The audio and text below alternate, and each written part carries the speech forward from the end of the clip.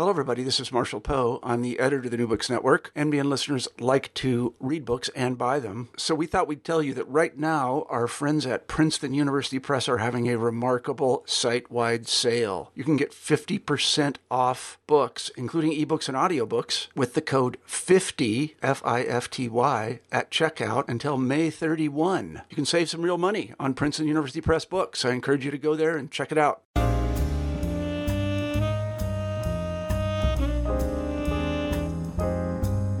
Welcome back to New Books in African American Studies. I'm your host, Adam McNeil, PhD student in the Department of History at the University of Delaware. Today on the podcast, we have two scholars on to discuss their brand new edited volume published by our friends at the University Press of Florida, entitled Reconsidering Southern Labor History, Race, Class, and Power. Those scholars are Drs. Matthew Hild, lecturer in the School of History and Sociology at Georgia Tech, and instructor in the Department of History at the University of West Georgia. And alongside him today, we have the co-editor of the volume, Dr. Carrie Lee Merritt, an independent scholar in Atlanta, Georgia, whose recent book, Masterless Men, Poor Whites and Slavery in the Antebellum South, was recently featured on the New Books in African American Studies channel. Now, with all that being said, welcome to the program. Hi, Adam. Thanks for having us on. Nice to meet you, Adam.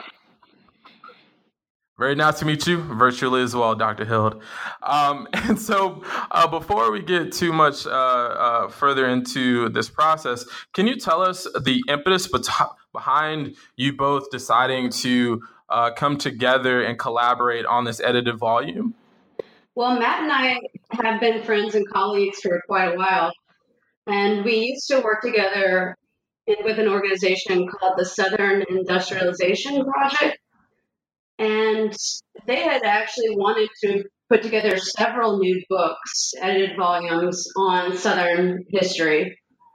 And one of their main books was going to be focused specifically on labor. Now, unfortunately, SIP disbanded, but not before they asked if someone would take up this task.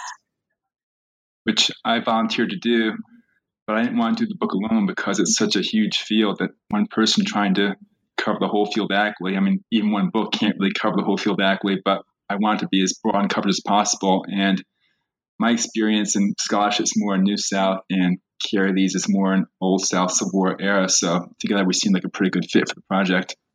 And I definitely believe that to be true. And I definitely appreciate the two of you working together to bring this book about, because as someone who is from an area, Florida originally, which is not considered the South, I know it is, but many others don't. I learned a whole, I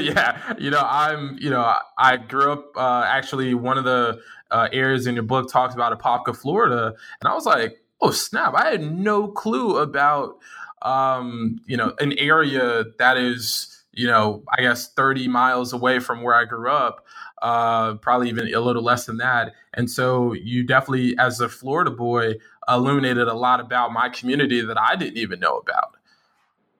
Yeah, in fact, I think you're talking about Aaron Conlin's essay in particular, right? Yes. And yeah, so I think that's one of the more unique contributions of this book, that a lot of people probably have no idea that those kind of, for lack of a better term, labor abuses were going on at that late of a day in the United States and still are. Exactly. Yes, and doing this volume, we didn't want to just get contributions from historians. We wanted to make it much more interdisciplinary. And so we have contributions from sociologists, and this piece in particular was much more social science-y than most histories.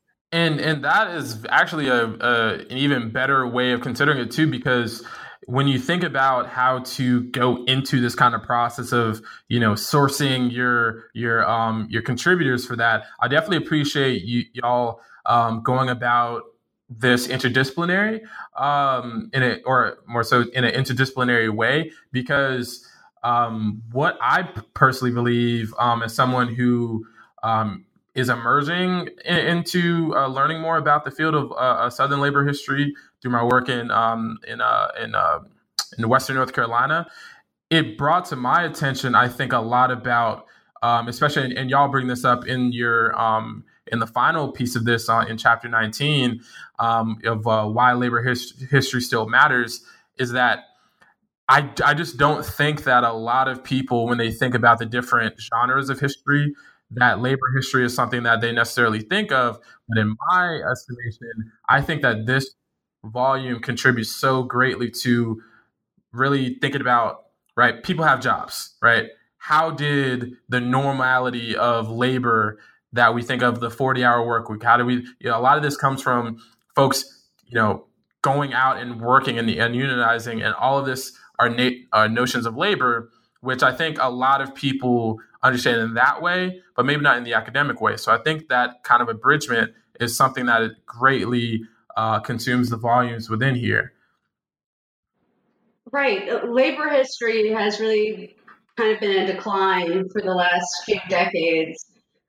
Even though labor history has been produced by some pretty amazing scholars, it hasn't necessarily been called labor history, right? We call it African American history, we call it gender history, even some histories of capitalism are essentially labor histories. They're looking at how people work, what it's like to be a laborer, what it's like to unionize, how people fit into the larger political economy.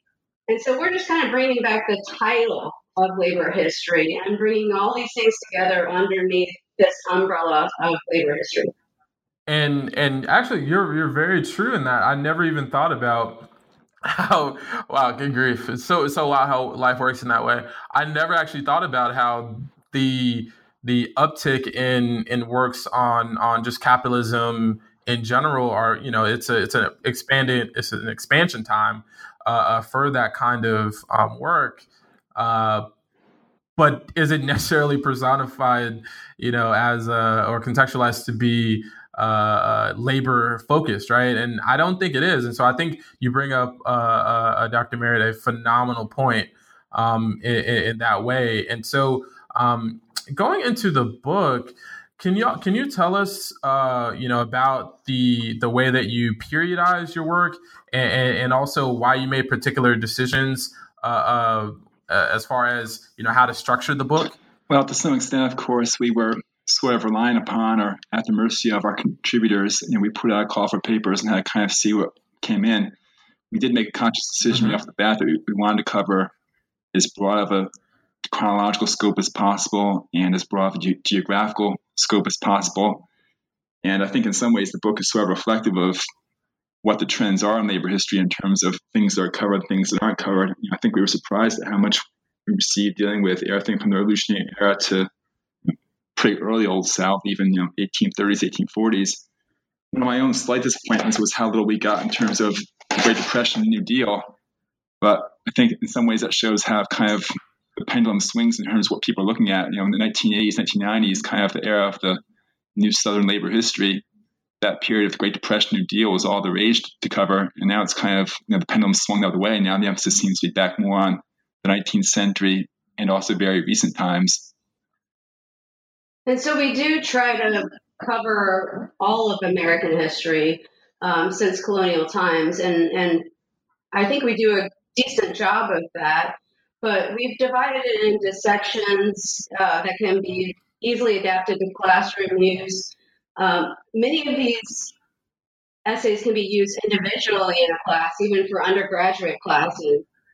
We required our writers to be very accessible, very easily read, and it doesn't take a whole lot of prior knowledge to understand these essays as standalone essays.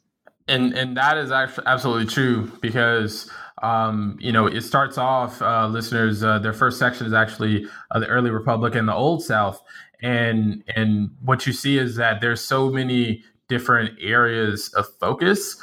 But I really appreciated even just, the first section, the first chapter within that first section, origins of the Charleston Mechanic Society, white labor activism, and slave competition in Charleston, South Carolina in their early national era. It's a mouthful, actually. And so I definitely appreciated that one as a opener, because it brings about kind of like the nature of competition, right? Capitalism, at least in the market-driven sense of how we many people think about capitalism today, where, the market, right? Let the market, push towards what innovations such are going to be. And so when I think about this particular first chapter, white labor activism and slave competition, it was within a particular way that I rarely had thought about, was how specifically in somewhere like an urban area like Charleston, right, in the urban South at the time, how did slave labor go to, how did that kind of structure kind of how white labor activism was going to be? So I definitely think that part, along with the next one being vagrant Negroes, talking about the policing and labor and mobility in the Upper South in the early Republic, I think those are really two good companions to kind of talk, because I think both of those are very particular to our present day moment, and how you can kind of look towards this past moment to kind of structure how we understand, present political activism and coalition building even today, I think. Absolutely. I think one of the main themes in this book is bringing class back into the age-old analysis of race in labor. And not only the divisions within each race, class divisions within each race, but how different classes of white people interact with different classes of Black people or Hispanics or Native Americans. And you see that in these early chapters, as well as the latest chapters in this book. Even the penultimate essay written by political scientist Alan Draper is kind of comparing, putting back more of an economic analysis, a materialist analysis into the study of civil rights. Yeah, I think you go back to those first two chapters you talked about, Thomas Brown's essay on the Charleston Mechanic Society and Christian Brassel Coffin on vagrant Negroes, in quotation marks, of course. But I think if you read those essays carefully, they have a lot of present day relevance, right? I mean, slave labor then is prison labor now, and that's a bit of a simplification, but certainly that's what a lot of labor agitation now is focused upon, the fact that so many corporations relying so heavily upon prison labor that even what should have been low-paying wage jobs have been sucked out of the economy by prison labor. Right, and if I'm not mistaken, wasn't this week also the national strike of prisoners this week? If I'm not mistaken. Right. And so that's why, it's even more, I guess, I don't know if ironic would be the right term, but, what comes around it's goes not around, by coincidence that history repeats itself. Right. Right. And so it's this interview being recorded, the day or days after the strike, I think is so important, because what it does is it earmarks time for us to really think about, right? As a third one, even as I look at it right now, Origins of the Prison and Industrial Complex, you can't really get you really can't get to the point as much as that one, or at least in that particular title, Inmate Labor in the Deep South, 1817 to 1865 by Brett J. Durbis. I might be messing the last name up, right, and apologies to him. And so, and that's why I think that sometimes, and this almost goes, and we can even talk about this a little later, in kind of how, in how the teaching of something like labor history, or Southern labor history specifically, how the training that goes involved to become a historian within that field, in large ways, right? Sometimes we talk about the term objective or objectivity. And so some people may listen to us speak about, these particular things of, the late 18th and going into the 19th century. And, how can you speak about, making parallels between today and yesteryear? But, that's something that even as I start my PhD, those are conversations I already know that we're going to have. And so it might not be done in a labor history kind of way, but objectivity in that sense does have a connective thread into how people understand the understanding of what labor is and the production of labor history, right? Which is a form of production. That's a fantastic point, and we were very pointed with our authors that we wanted them to be able to connect these historical moments to what's going on in the present day. And we really did push some of them more than others to reach and make those connections and make sure that they pointed out why history was relevant to modern day issues. So basically, we went even back to, the early labor history of the 1960s and 70s, and that was really tied to the civil rights movement.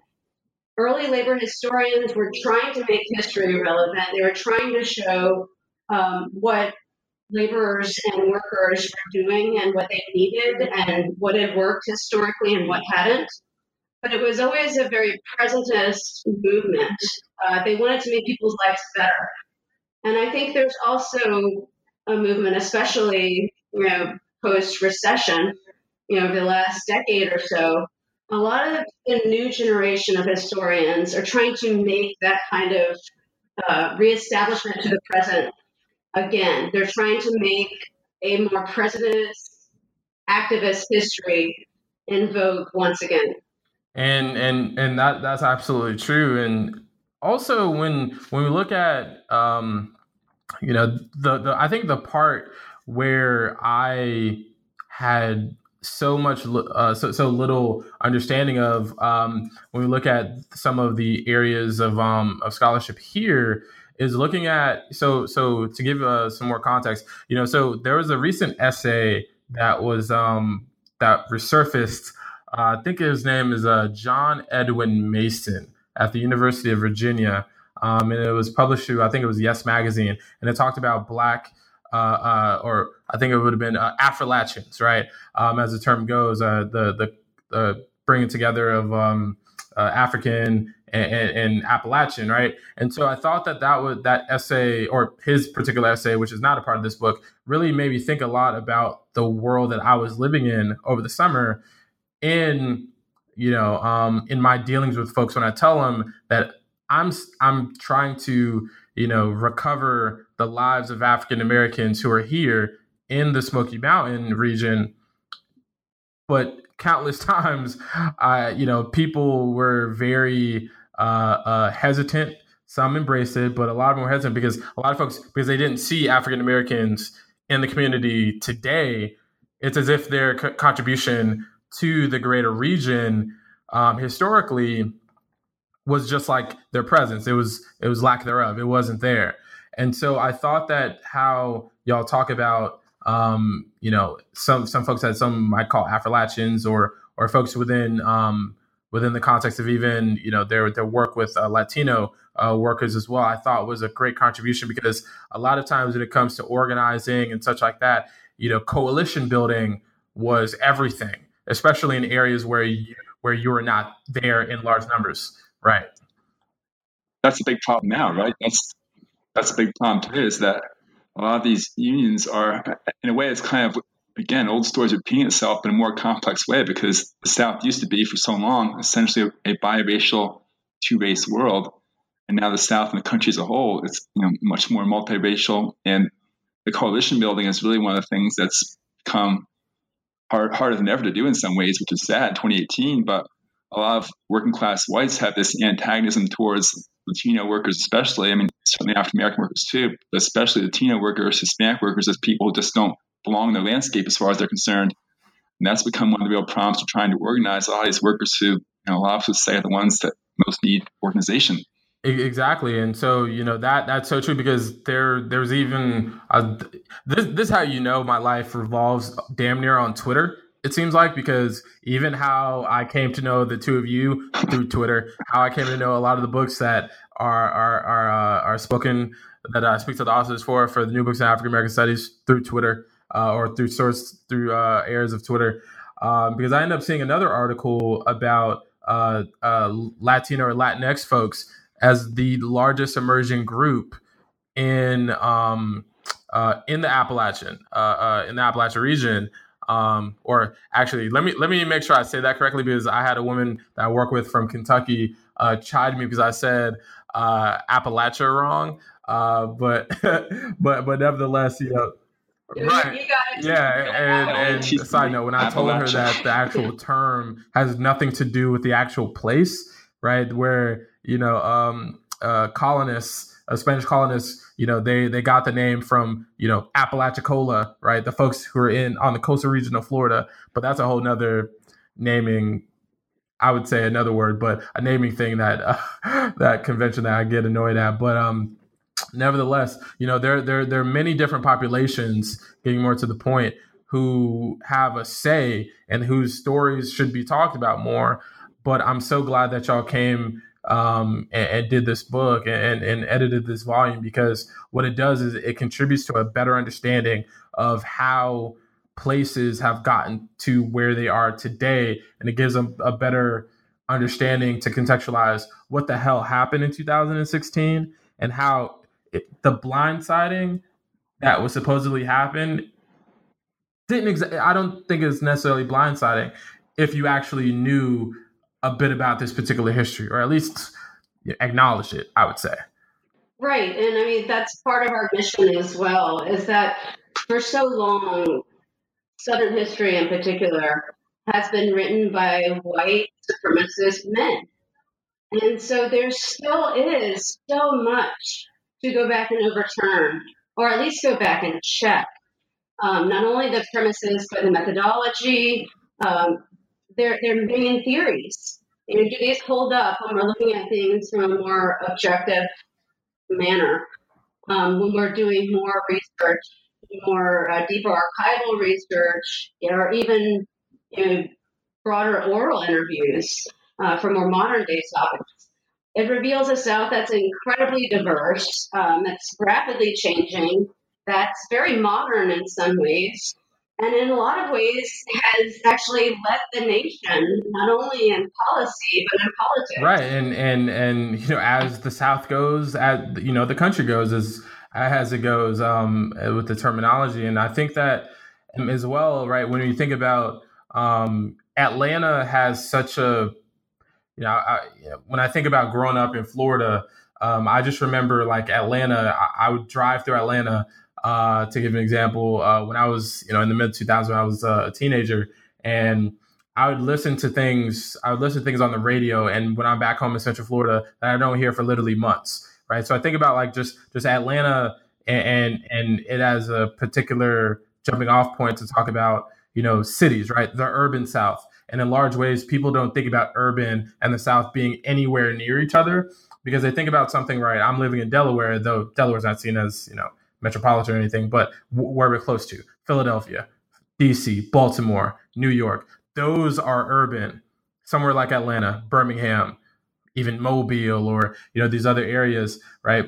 When you think about our understanding, it's why even one of your chapters on the modern South, it was number 14, Pens, Plains, and Politics: How Race and Labor Practices Shaped Post-War Atlanta, from Joseph M. Thompson, rather.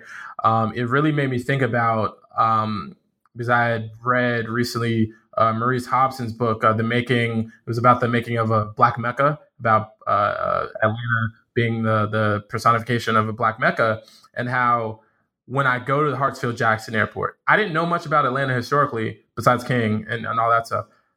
But I did know that Hartsfield-Jackson was, at the time, I guess, the most an airport with the most traffic in the entire world.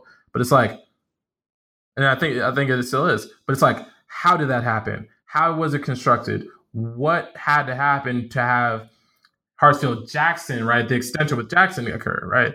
Why was Maynard Jackson such a huge figure in Atlanta politics? Well, it had a lot to do with labor history, and I thought that that particular contribution helped me to understand that even more. Right, and I would highly recommend anybody to watch the Maynard documentary about Maynard Jackson that Dr. Hobson is on as well. He's a good Atlanta friend. But this essay by Joseph Thompson is one of our favorites in the volume. And he does a great job of showing how federal policy and federal money, even when, specifically not earmarked towards racist ends, can be used to achieve racist ends, right? It ends up really dividing the labor force and keeping Black people in poverty in a lot of cases. And that is so true, because like when you think about how right, because so a lot of times when I think about right, and there were even issues of this with the new stadiums that are being built in Atlanta. Because I know that I think it was what's in it. Oh, sure. The new Brave Stadium is in Cobb County, if I'm not mistaken. And so, right.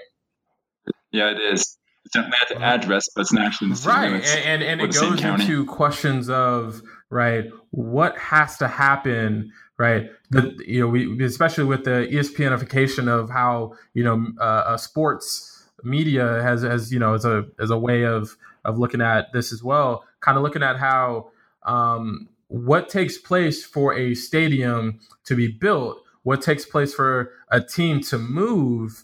And also, the tax credits, right? This is a private industry who's getting tax benefits, right? And so, right. Which, of course, in the South, there's an old story, right? I mean, that's, like Carrie and I both worked with Gene Cobb, and he wrote about that for decades, about how Southern state governments, local governments bending over backwards and giving away the farm to lure some kind of industry or nowadays stadium. And the question is, who does that really benefit? It benefits boosters and businessmen, but does it really benefit the working class citizens of the community in counties or cities where there's already poorly funded schools or poorly funded libraries, parks, et cetera, et cetera? And it's disproportionately working class people who, I would say, get less benefit, but they are disproportionately the burden. Yep. Right. I mean, this is still going on today, obviously, as you mentioned with the stadium, but even the film industry is a really big, good example. So many shows, movies, you see that little Georgia Peach at the end. Well, that means they moved their production from Hollywood to Georgia, and they did it for one reason: tax breaks. You throw that little Georgia Peach on there, you're not paying a penny of tax. You are, yes, you're providing jobs for people in this area, short-term jobs, but many of the people are actually imported from other places to just work these short-term jobs. And then you're not leaving the city with a penny of tax, and you're disrupting the city while you're filming. It's a struggle that all southern states have dealt with in trying to bring new industry to an area that has been sold as nothing but agricultural. And so in order to bring industry, in some ways, you do need to give these kind of tax breaks or tax cuts, but then it does end up hurting poor people disproportionately. Yeah, and I think, Matt, you're trying to chime in there on that particular point too. Well, no, I don't have much to add to that, except I would say that, let's face it, the film industry in Hollywood is completely unionized. Georgia is a right to work state, so I'm sure that helps too, right? Absolutely, and it's why, and not to harp on Atlanta, because I hated Atlanta when I was a kid, but I love it now. But, no, I mean, it's just kind of a poster child for the urban South. I mean, it's these evils can be, if evil's the right word, but these ills can be found in cities all over America. But in fairness, probably a bit more in the South. And although increasingly, as you saw with the right to work movement in Missouri, they voted it down. But right to work, I think one of our essays by Adam Carson talks about this dealing with Arkansas, that Arkansas is a state that had a pretty strong labor movement, especially for the South, until the 1960s. And then over time, the combination of right to work laws from the 40s and boosterism chipped away. And of course, Arkansas is now one of the least unionized states in the entire nation. So it's increasingly, though, the right to work problem is becoming more, of course, problem's my opinion, but I think it's the opinion of most of state labor history. The right to work problem certainly starts in the South, but one of the points that Carrie Lee and I and some of the contributors tried to make in this book is that, the hope for a long time was that the South would catch up to the rest of the nation in economic matters and matters of labor representation, labor rights. And in some ways, what's happened in the last 30 or 40 years is just the opposite. the rest of the South, the rest of the nation has become more like the South in terms of lack of unions, declining real wages, declining benefits, et cetera, et cetera. And yeah, when you talk about that chapter 15, Beyond Boosterism, Fort Smith and the Creation of Conservative Economic Culture, that one was really, I really enjoyed it. It was just so odd because when I think about, how Fort Smith was, right, and how, the kind of how the conservative economic culture, it made me think a lot about, right, how. So to give you an example, like I drove from Cherokee, North Carolina to Charlotte, from Charlotte up through the Blue Ridge, 77 and 81 through to Maryland. So I cut across Harper's Ferry by Winchester and everything to get up to Maryland, where my friend lives outside of Baltimore. And so to me, after living and working and reading your book specifically, so driving and kind of thinking about the themes of this book helped me to understand better, right? Kind of like, not necessarily understand might be too strong of a word, but kind of it painted a better picture, your book did, for when I'm driving through, these relatively rural areas for the most part, and thinking about how and why maybe even in a place where economically they might not have been as well off, how they can still be very, very strict in their conservatism, especially in their thoughts about economic policy. Yes, certainly. I mean, this is kind of one of the push and pull dramas that's been being unplayed in the South for a long time. And it's, in some ways, it's sort of a myth that it's this conservative South where working class people reject unions. But at the same token, there's been a lot of, disincentive perhaps. I think there's a legacy in the South of even workers who are willing to unionize being afraid to unionize. And, the book doesn't go into this as fully as it might have, for the simple reason that, again, we had to kind of go with what contributors gave us. But you can look at the textile strike in 1934 in the South that was in Georgia. The governor, Gene Talmadge, declares martial law and has strikers thrown what had been a German POW camp at Fort McPherson in Atlanta. In South Carolina, 7 strike leaders are killed on Honea Path. So, and people remember these things. I mean, there was a documentary produced about 20 years ago about the textile strike in 1934, and they were interviewing people in the 1980s and 90s who 3 generations later were still saying they were afraid to unionize because of what happened to their grandparents. So I don't think it's so much that Southerners, the working class people in the South are necessarily any more anti-union than other parts of the country, but there's still this sort of dark legacy that hangs over unions in the South that doesn't in the rest of the country. Right. And Bob Hutton's, T.R.C. Hutton's essay, The Gunmen of Capitalism, I think does a fantastic job of explaining this, showing how even private companies are hiring, thugs basically to go after any laborers who are trying to achieve better working conditions. And this was widespread, throughout the South and throughout the nation. But it was particularly violent in the South, not only due to the legacy of slavery, but due to white supremacy. All right. There was always extremely violent, brutal repression of laborers, particularly Black laborers, whenever they tried to organize or unionize or strike for better working conditions. And whenever there was a possibility of a biracial coalition, you better bet the bigwig whites are coming in trying to engender and whip up as much racist fury amongst underclass whites as they could. Yeah, and so when I think about kind of like a lot of times people talk about either sundown towns or the overall vigilante violence that that really was the life between Reconstruction and going into the 1950s and 60s. That's why. Even now, I mean, there's still sundown towns in Arkansas to this day. Oh wow! In fact, one of the famous ones in Bonanza, Arkansas, where white coal miners drove out Black coal miners barely over a century ago. And the last census I saw in 2010, this town in Arkansas, there was still not a single Black resident. Wow. in 2010. Think about that. Wow.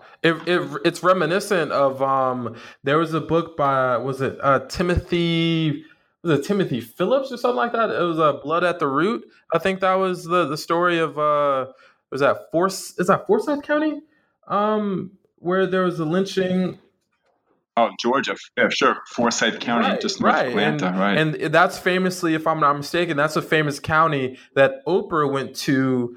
I guess it was in the 1980s or the 1990s on her show, right? Yes.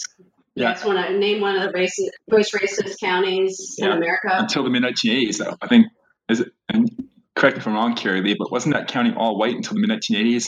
I remember a big demonstration. In fact, some historians from the University of Georgia, I remember William McPhilliam among them, actually were marching in Forsyth County in 1986 and were being belted with bottles and rocks by Klansmen. And there has been some degradation in the county, but it's been a very recent and slow development for sure. Right. And so, these are things, right? When we talk about labor history, I think, you had mentioned it before, even labor history interspersed with memory, I think as well, is something that I think overlaid the entirety of your work here, and how though people may not be able to articulate theory, or they may not be able to be, they might not know all the newest scholarship in this particular field. But one thing I think a lot of people have here in the South is a memory of a lot of these situations and the histories that are here in this book, in the edited volume, because, right, it's why. And I replay the story a lot. I remember because I went to school at Florida A&M University in Tallahassee, and we would always go up to Atlanta for football games. And so we would drive. We wouldn't take I-10. We would always go through Thomasville, Georgia, or Thomasville, Valdosta, and such. And I think we were outside of Valdosta one time, and I'll never forget. It was my freshman year in 2010. When there was, and all of us are from the suburbs of Orlando, so none of us were anywhere near, or at least we thought, cotton fields or cotton plantations. But I'll never forget, all four of us are in that car, and we look to our left, and there's a white, field, right? So we know that's cotton. Why do we all freeze, right? Why do we why do we feel pressure, right, in our bodies? It's that memory where we don't know, right? We've never picked cotton. Maybe some of our family members did, but we don't have a personal relationship, a primary relationship to it. But it's that memory, right? It's the memory and our understanding of what that means, right? We don't have the knowledge, or we don't have the depth of understanding to be able to rope off books or anything like that. But we do have a memory, right? A more embedded cultural memory, right? Historical memory, right? Right. It's a visceral reaction, something that feels, very primordial, I think, in some ways. Yeah, and I even remember, actually, Carrie, I was listening to your interview here on, I think it was either the New Books one or the one that you had on the Jackson, the Andrew Jackson one, the Andrew Jackson podcast, and I was actually walking through the woods, right? I was actually on a trail in the Smoky Mountains, rather. So this is how people listen to this stuff, or they might just be a huge nerd like myself. Might be both true. And so what happens is that I thought for a second as you were talking with the interviewer, I had to pause you guys real quick to kind of take in the moment, in the sense of, why is it that African Americans do not, for the large part, feel like the conservation of the environment, right, or nature is somewhere where we want to be? Why do we not want to be in the woods? Well, I think part of it has to do with the fact of, right, and this goes to like the Transcendental movement, right, where a lot of them thought about the nature as like a space of recreation, of vocation, right, but not necessarily something that is your entire world, right? If you're an African American in the antebellum South, the woods, right, the outdoors, that is not somewhere where you have a lot of fond memories. But that's where a lot of the destruction of your life comes from, right? And so when I think about, that's a fantastic point. and one that I wish you would write an amazing essay about, because I think it is absolutely true. I mean, you think about even an enslaved person trying to escape, right? That's you're luckiest. You're trying to escape, but to go out into the wilderness means almost sure death. Whether it's from animals and beasts or from the next white man that sees you. And as I write this down to make sure I do not forget it, that's actually a phenomenal point, because when I think about how, and as well, there's a potential for a spinoff for more, philosophical based approach when it comes to, debates about, these areas that New Books Network is thinking about. I'd love to have you all on to speak more about that specifically. We'll talk about it offline a little later, but I think that in the time that we have left, I think it would be fruitful for us to talk about, as well, like that last section, like section 5, right? Concluding thoughts. Because I think that, the going forward part, and kind of how, because, obviously the title of your book is Reconsidering Southern Labor History, right? And how, right, going forward, right, there's the discussions that not only we're having, but that hopefully historians and folks across the spectrum, interdisciplinary wise, right, are thinking about. Hopefully, maybe you haven't thought about this as much, but kind of what do you think the legacy that you want this book to have, and kind of like what it builds into for the future of not only your careers, but also with the careers of the contributors, but also the greater field of Southern labor history? Sure. And we started getting at some of these themes, but of course, this was turned into the press probably close to 2 years ago. Yeah. So a lot's happened in that time.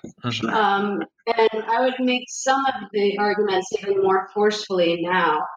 I think that if anything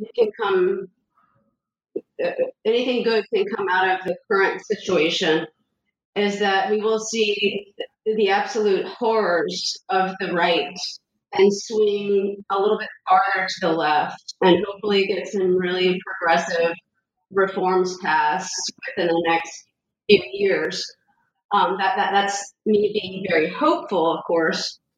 But so the new labor history, as I pointed out in the 1960s, came about in tandem with the civil rights movement. And like I said, they really wanted to be activists.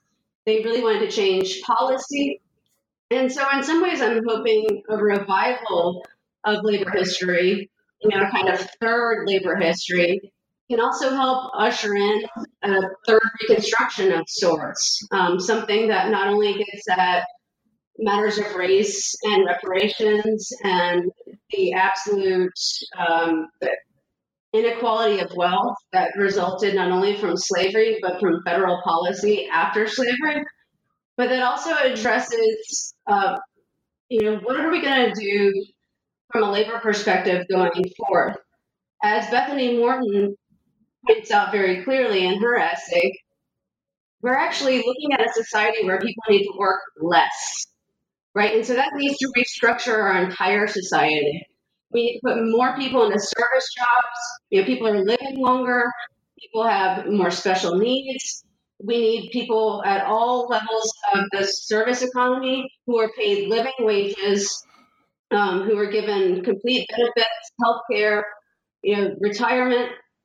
We need to take care of the people in society that are taking care of other people, who are educating our children, who are taking care of our aging parents. And I think that can probably best be achieved by pairing not only a federal jobs guarantee with a universal basic income, but then also having all of the different social safety nets that pretty much every other industrial country in the world already enjoys. And that, me. Oh, yep. Go ahead. No. I'll comment afterwards. Well, I was just going to say, I think for me, to sum up briefly, what I think I'd like to see the impact of the book be is the title, summed up by the title we chose for that conclusion, why labor history still matters, that a lot of people, I think of labor history as being something that's interesting in the sense of being studying the past, but not really a present day relevance. And I think if you read this book closely, there are a lot of both explanations of how things have gotten to where they are today for working class, not only working class Southerners, but working class Americans in general.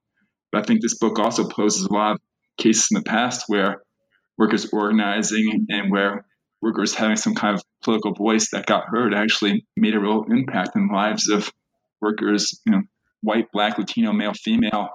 I mean, labor history shouldn't just be something that's kind of interesting to read and study. There's a lot of lessons we've learned, I think, from this book that people would do, as Carrie Lee was saying, lessons that people would do well to consider moving forward.